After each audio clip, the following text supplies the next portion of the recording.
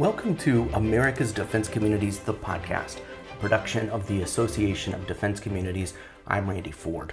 Today we're going to hear from top leaders of installation commands on the challenges they face and how they see the relationship between military operations and defense community needs. Here's who you're going to hear from.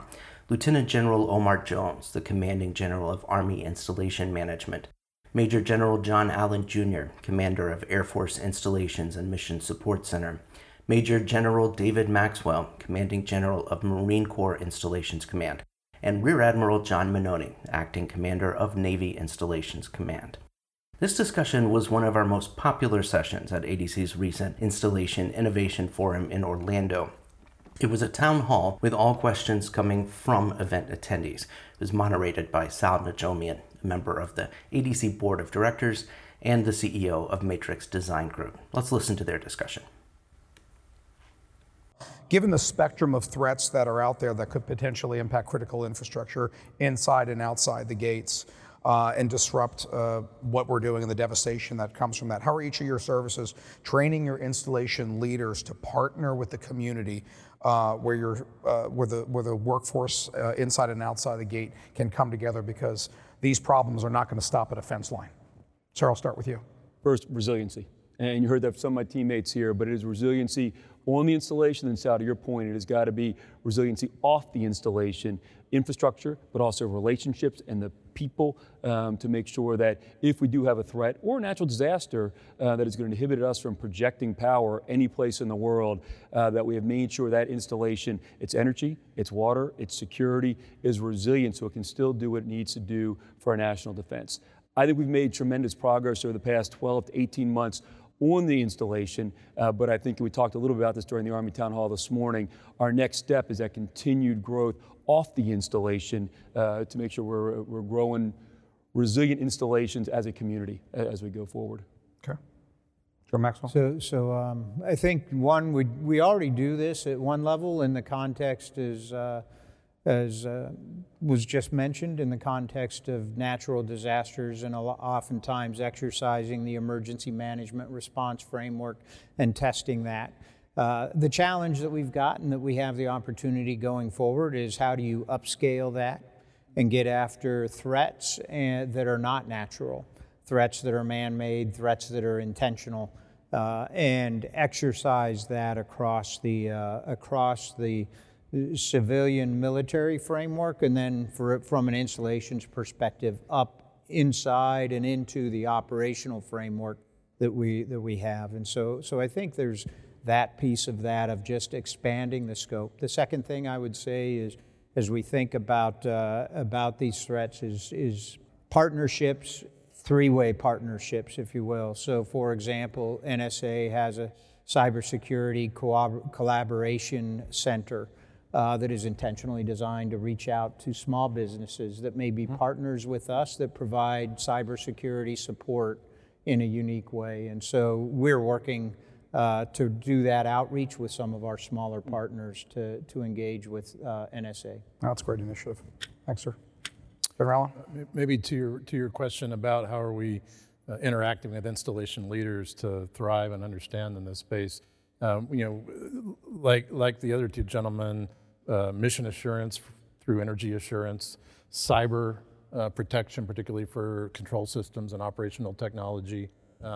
Two areas where we are very much centrally planning and decentrally executing those programs.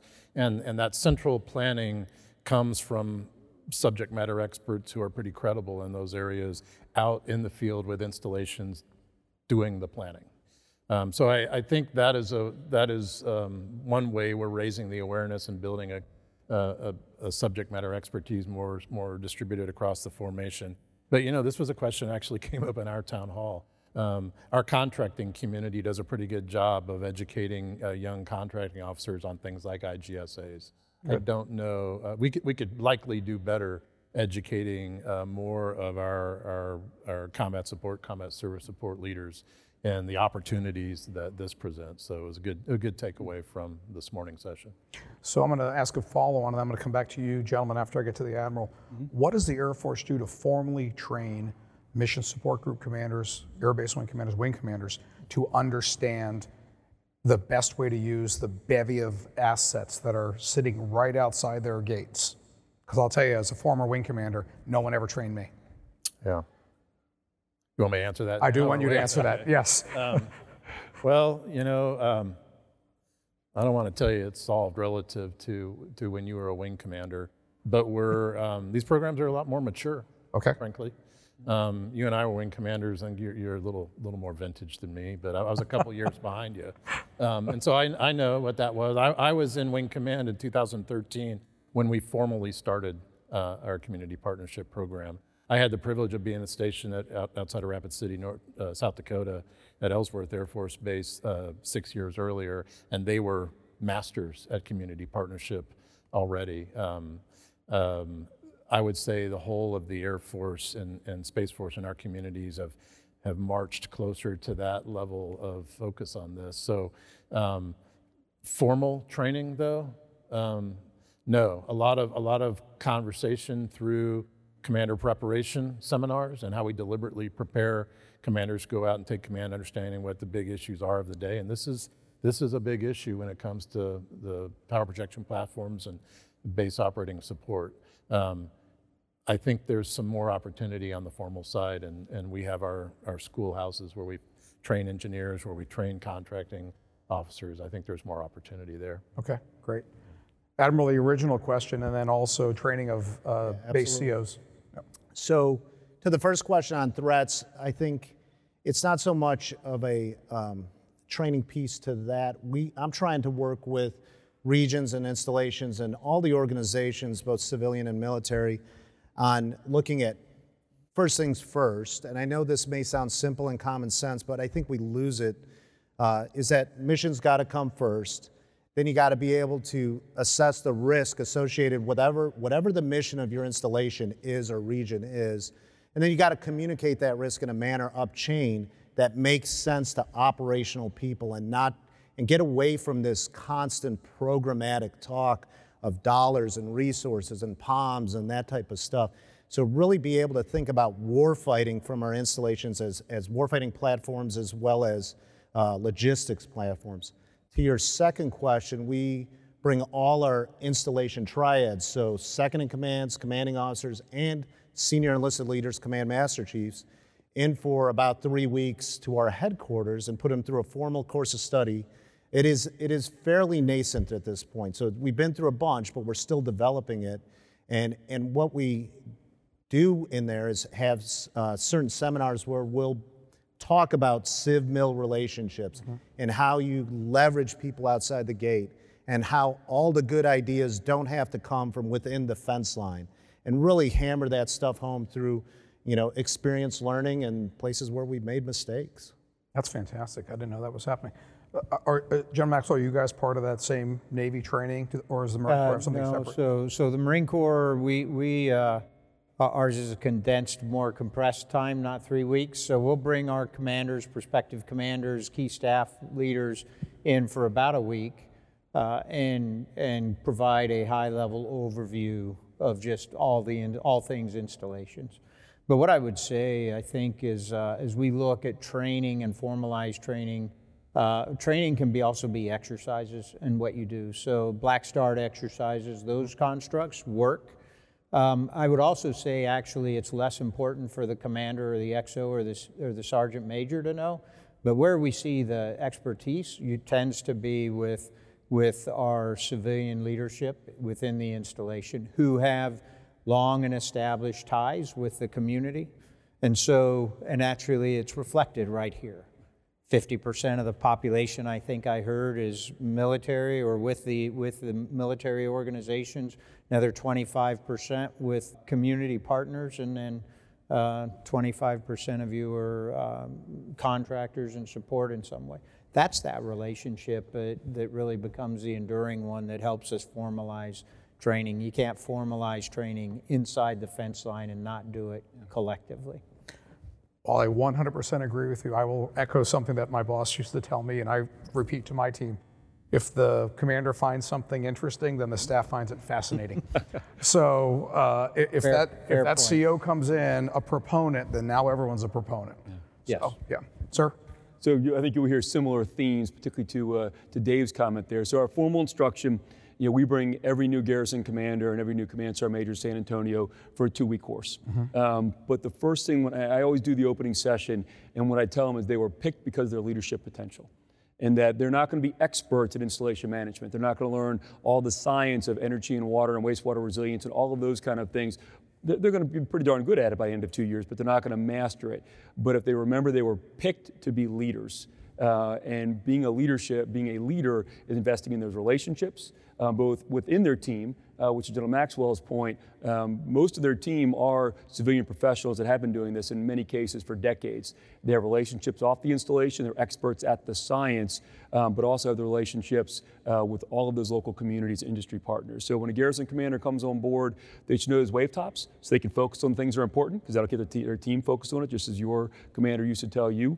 Right. But a critical part of the relationship, or the leadership, is investing in the relationships, on and off the installation, and bringing folks together to help them solve problems. Great. So looking at my phone, lots of questions coming in. I'm going to blend a couple of these together so we can kind of hit some topics that are coming across lots of folks. All the services have been taking risk in infrastructure for years. We know, I remember singing that song years ago, but we seem to find ourselves again at a crossroads. This is impacting retention, recruiting, training for our young men and women. What are your strategies? And General Maxwell, I'll start with you then and go down the line and finish with General Jones, to recapitalize and maintain, especially what's in the news now, unaccompanied housing, critical base infrastructure, training facilities as such. Yeah, so we just are rolling out right now an initiative, Barracks 2030. That Barracks 2030 has 3 main lines of effort. The first is really for Marine Corps transformative, maybe not for everybody else, but which involves taking our barracks Marines, who are barracks managers, and civilianizing them so that we get some continuity. And that's a main piece on barracks management. The other is modernization, which is, quite honestly, we've got probably excess capacity that is not fully utilized. So making the right decisions to what we divest of, and then how we modernize to get closer to the OSD standards. And the third is actually just material. So our furniture replacements in the barracks is on a 32-year life cycle. It's built to last. But 32 years might be a little long still, so we are looking to try to get that down closer to 10, especially for young junior Marines that may not be as easy on furniture. So replacing furniture every 30 years, whether it needs it or not, is not a great strategy? Got it. Okay.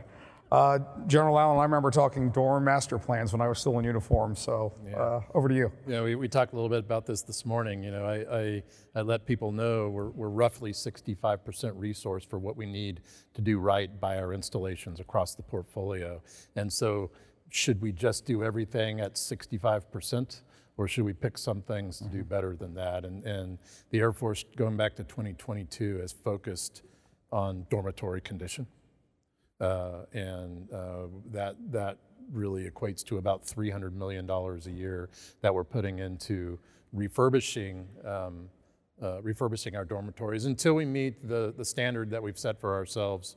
And we think we'll hit that mark in 28, and we'll be able to throttle that back just to sustain it, and then turn our focus elsewhere. And I would say the same thing in housing. You know, we essentially need to double our housing spend from our historic averages because of the condition of some of the houses that we have overseas, and the need for us to do some things inside some of our privatization projects to make sure they are financially stable for the long term going forward. So we have made that focus. The challenge is that creates larger gaps elsewhere. Right. And so keep coming back to what are the things that we can do together to leverage public or private capital, or do things differently that don't involve having to just spend the same amount of money in a different way, so that we're not 65% resourced anymore. We can we can sustain the numerator in the programming calculus and reduce the denominator. How does tomorrow's 65% feel, or how does today's 65% feel more like 90% tomorrow? Well, General Maxwell's thinking right now, how do I get that $15 million fire station for $4 million like my civilian community did? So that's a good question. I bet some people out here have some answers for you and your team. Yeah. So, Admiral? So our new Sino Franchetti, when she was vice chief, took on this quality of service mantra as one of her priorities. And that's definitely trickled down to my level and below in terms of unaccompanied housing or barracks. And one of the things that I'm pushing from my level that we'll see programmatic resource results is developing an unaccompanied housing / barracks don't touch list. That I'm not going to go raid those accounts, take money out of them to pay some other bill like a seismic bill or a weapons bill. There's just too much reputational and sailor risk in those accounts that we cannot continue to fund them at 60 cents on the dollar. So that's item one. Item two is then increasing the amount of funding for those accounts, because if we just sustain at 100% today, all we're doing is sustaining the same level we're at. Is how do we increase the amount of program money in those accounts so that we can get on the upslope to repairing and reviving, sometimes demoing some of these places. The other line of effort that we're looking for is legislative help, legislative relief, to get the authorities to expand the pilots like we've done with Pacific Beacon, which is a public-private venture out in San Diego, extremely successful for barracks and unaccompanied housing in terms of quality of service, quality of life for those sailors. Right, sir. So we talk barracks and we'll talk the rest of infrastructure, if that's okay. Yeah, so, please do. Absolute commitment for all the reasons you talked about, Sal, from the Army leadership to get our unaccompanied housing, getting our barracks right. So we have 2,008 permanent party barracks across the Army, permanent party barracks buildings. 81% of them are at the right quality, but the other 19% are not. And our senior leaders would tell you that the soldiers deserve better. So that is really where our focus is. And the effect, just as you've heard the other panelists and Sal described, it affects recruitment, accessions, it affects retention, it affects quality of life, which has a direct connection to readiness for our soldiers. So Secretary Wormuth has committed $1.2 billion a year for the next 10 years just to go into barracks. All three components of the Army, but to make sure we're taking care of our barracks. She's also directed that as we receive our sustainment funding, we will fund 100% of the sustainment requirements, preventive and demand maintenance for our barracks as well, to make sure that we are taking care and providing that safe, secure, quality housing that our single soldiers deserve as well. And then just as you heard, we are also looking at the pilot the Navy has done in San Diego. We're going to have a barracks summit in D.C. the second week of December, where we're going to look at all things barracks with the senior leaders from the Secretariat, the Army staff, senior non-commissioned officers from across the Army, to look at what do we need to do to sustain that investment going forward, and do we need to do things differently than we've done in the past to make sure we're taking care of our soldiers that are living in unaccompanied housing. Now, to your bigger question about infrastructure, we've had a program about the past 4 years or so called the Facility Investment Program that's continued to evolve. I spent the last week of September talking to every single senior commander in the Army about what are their infrastructure requirements and infrastructure priorities. Bringing that together across the Army. We'll bring that to the Army 4-star generals in December, the Army senior leadership in January, so they're able to make risk-based decisions as they look at the anticipated Army total obligation authority of the next 10 years. Where do they want to make investments to buy down risk, to invest against the Army's highest priorities, and where do they transparently want to accept risk across Army infrastructure. But we will have all the priorities and the commanders across the Army brought together for the Secretary and our Chief of Staff and Sergeant Major to take a look at and make sure that every dollar they invest in infrastructure is getting the greatest possible effect for the Army. So that was a lot of meetings in 1 week, by the way. I'm sure it was. So, yeah. All right, I'm going to start this next question down with General Allen. Air Force has kind of been on the forefront of community partnerships, like you said, started the program about 10 years ago or so. If you could remove one law or one impediment or make a silver bullet to improve that process, to include things like EULs and other partnership type things, what would you like to see happen? Scoring relief. Mm-hmm. And why don't you explain what that means to some folks who may not understand that? So we are prevented right now from leveraging private sector capital or other forms of public capital without essentially bringing the total value of that investment to bear in a program in the first year. So if we want to amortize the payback of an investment someone may make for a facility that we want to use over 20 years, we can't do that now. We bring the total value of that investment in year one. And it is real hard. We got relief from that in order to do privatized housing. Without that relief, we would have had to score the value of very substantial investments that private capital was resourcing and then paid for over the life of the project.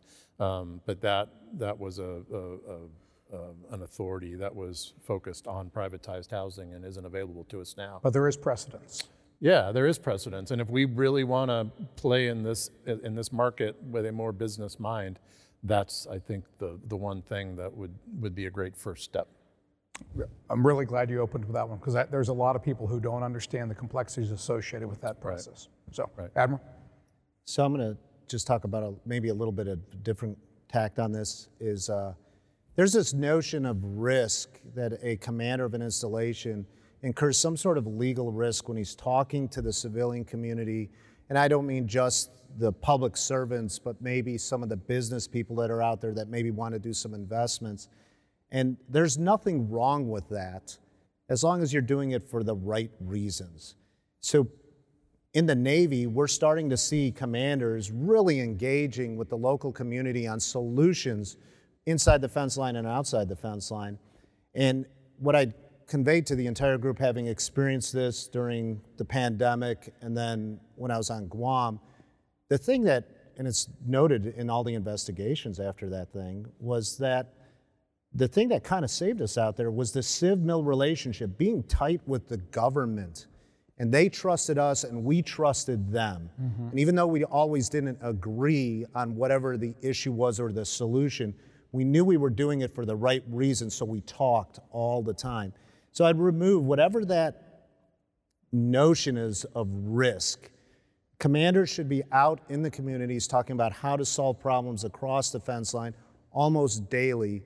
And then you can worry, the lawyers and whoever will worry about the risk later on. I guarantee you there's about 100 communities in here writing down, Admiral Manoni said, you can talk to me. I am comfortable with that. Yeah, that's good. That's good, because they need to hear that. So thank you. Sir? I think the MILCON process. And I think it is not just legislative change. We own a good bit of that. Clearly our teammates, the Corps of Engineers, own a good bit of that, but I think we have got to, back to the $15 million fire station, there's a cost piece of it, but there's also a timeline piece. When you're looking at from, okay, we have approval to execute a project, and now you're cutting the ribbon 7 years later. Yeah. The Army's in its biggest modernization. It is undertaken since the early 1980s, late 1970s, and to have the infrastructure be able to keep up with where we're going from a force structure and equipment modernization perspective, we've got to shorten that timeline. But I think that's probably the one biggest piece of reform, and we've got to do it hand in glove with our legislative teammates. How much time do you have afterwards to talk? We got some ideas. I welcome that. Okay, yeah. Awesome. Yeah. General Maxwell? Yeah, I would echo the MILCON conversation and the alternative ways of looking for that. And we've done you've got examples of that where it has occurred.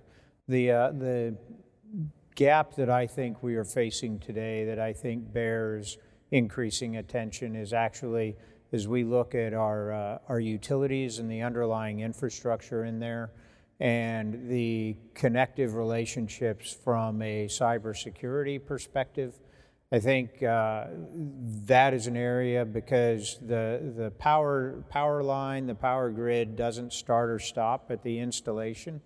It doesn't start or stop in the local communities. It's a connection. We saw that in, whether it's Colonial Pipeline from a fuel distribution or whether pick your ransomware hack of the day, that you cannot, those are totally, completely connected. And so I think our attention collectively on the cybersecurity risks and understanding the interrelationships between the communities and the installations has to be an effort that we've got to just get way smarter on going forward. Great. I'm looking at the time. I've got a half dozen more questions. I'm gonna pick a really easy one for the Admiral. Please. AI. Oh God. Where do you see AI in installation management of the future as we move forward? Real simple How do one. you spell that? So I can't really answer the question because I haven't really thought about it, to be completely honest. What we have started to think about, and maybe, again, I'm an economics major, maybe AI plays into this, is how do you translate, you've probably seen in the news, we've done some initiatives with unmanned task forces over in the Middle East, unmanned task force down in 4th Fleet, which is the Caribbean.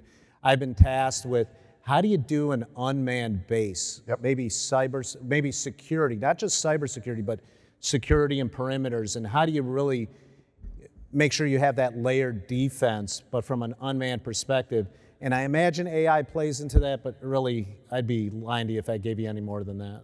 Oh, I think that's part of this, the base of the future construct. So, General Jones? So to start off, this year we've made a tremendous investment and effort with data analytics across the board. And I think we all know in the installation management world, you can drown in data very, very quickly. So to be able to both reduce the data entry effort for our workforce, but also to allow leaders all the way from the garrison level up to the Army Secretariat see real-time data in a way that's going to make them more informed, but also allow them to make better informed decisions going forward. But I think that's the first step.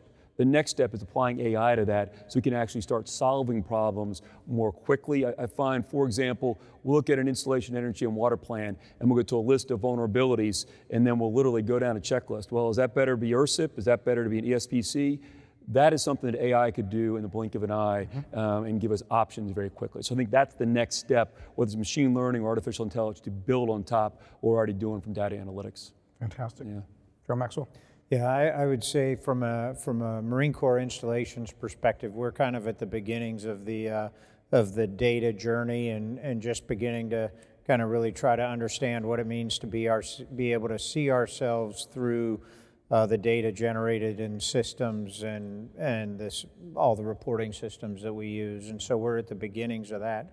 But as you step forward and visualize where we could and potentially should be, whether it is pattern recognition associated with counter UAS or small UAS incursions on the installations to be able to rapidly identify recurring tracks as things are accounted for, or whether it's being able to look into our facilities related control systems and then understanding patterns that are occurring either malevolently from evildoers or from or from just energy patterns because of spikes or systems that are about to fail, and being able to understand that in a way that gets us into a predictive cycle, I think, are the opportunities that are out there. Industry is already there in many respects from a control systems perspective. We just have to leverage it. General? My organization is relatively young, formed in 2015, and if we have moved the needle in any space in that 8 years, it's understanding our installations portfolio from a data sense.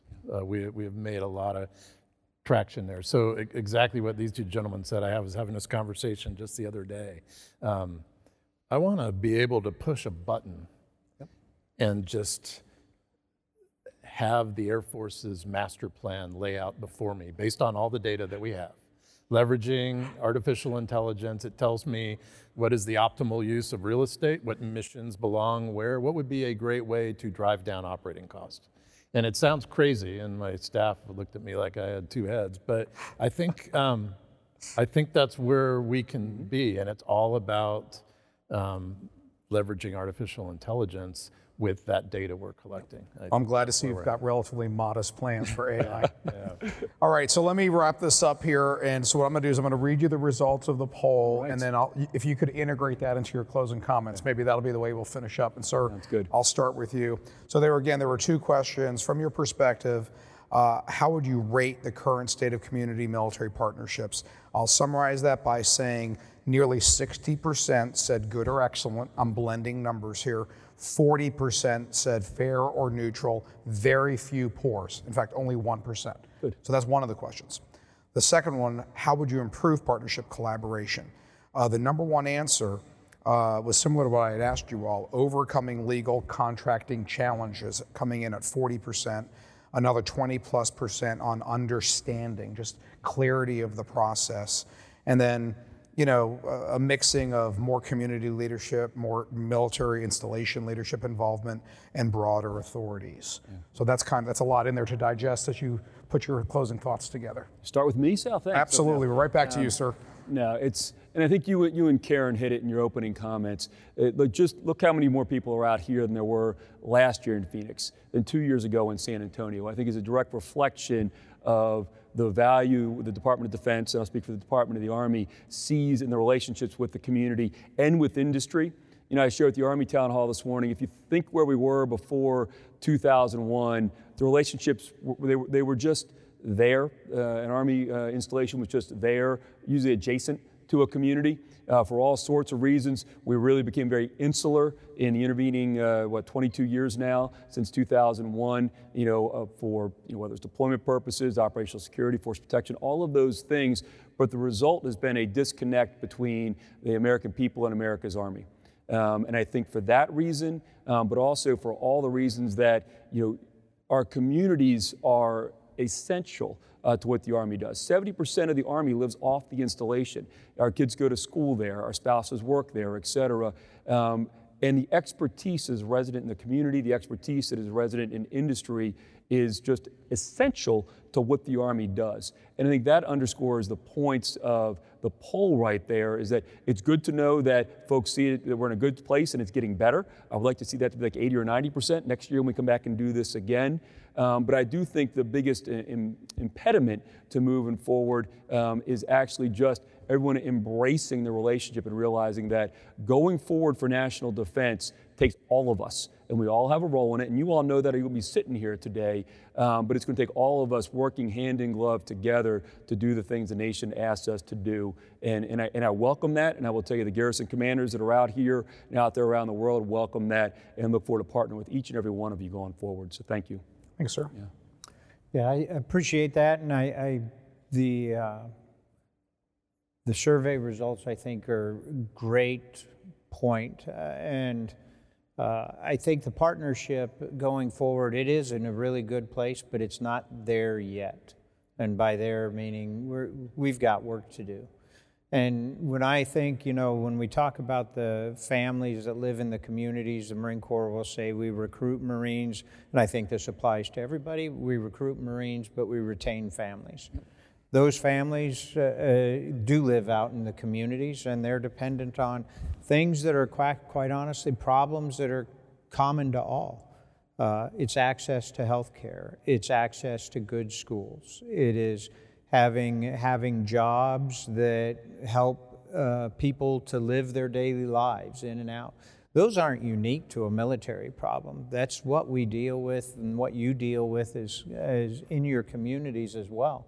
And so the opportunities there are common across the fence line between the installations and the communities. And so I think we've demonstrated the art of the possible in a number of places and cases.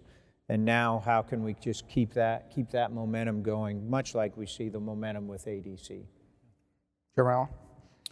So when I was an installation commander in 2013, we were formally trying to start a community partnership program, and I was having a conversation with leaders in one of the communities around where I was stationed. We were talking about the Presidio of Monterey and what had happened out there, and talking about the Association of Defense Communities.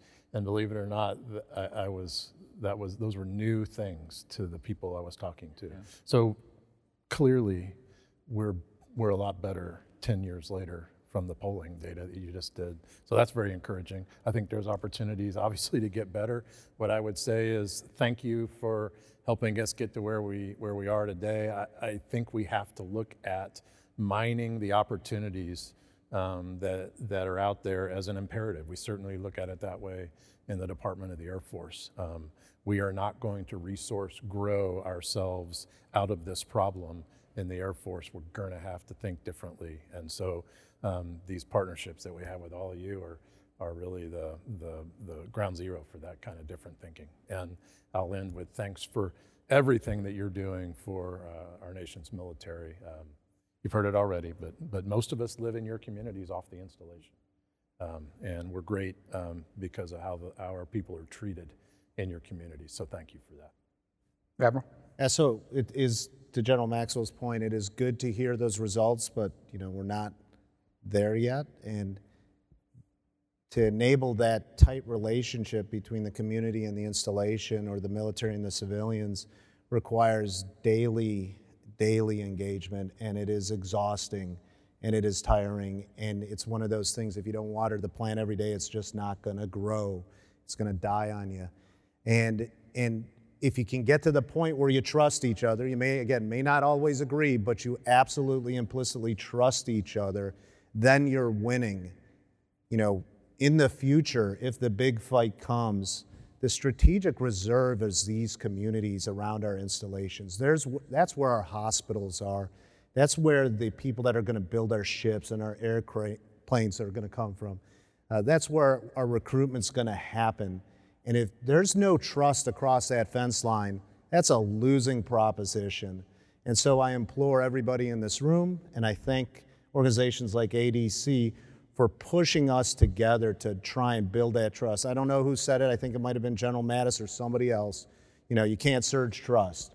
We got to start today, continue tomorrow, and just keep every day working between the community and the military installations to build that trust and make it grow. Thanks again to Sal Najomian for moderating that discussion at the Installation Innovation Forum. You can see materials from the conference at defensecommunities.org. Just go to the Resources tab. You can also sign up for On Base. That's our daily newsletter. And if you want to join us for Installation Innovation 2024, go to installationinnovation.org and watch for updates. It's taking place in San Antonio in October 2024. Before then, we'll be in DC in April for the Defense Communities National Summit. The details on that are at adcsummit.org. America's Defense Communities, the podcast, is a production of the Association of Defense Communities. This episode was produced by Mark Parrott and written by me, Randy Ford. Subscribe to the podcast wherever you get your podcasts so you never miss an episode. Thanks for listening.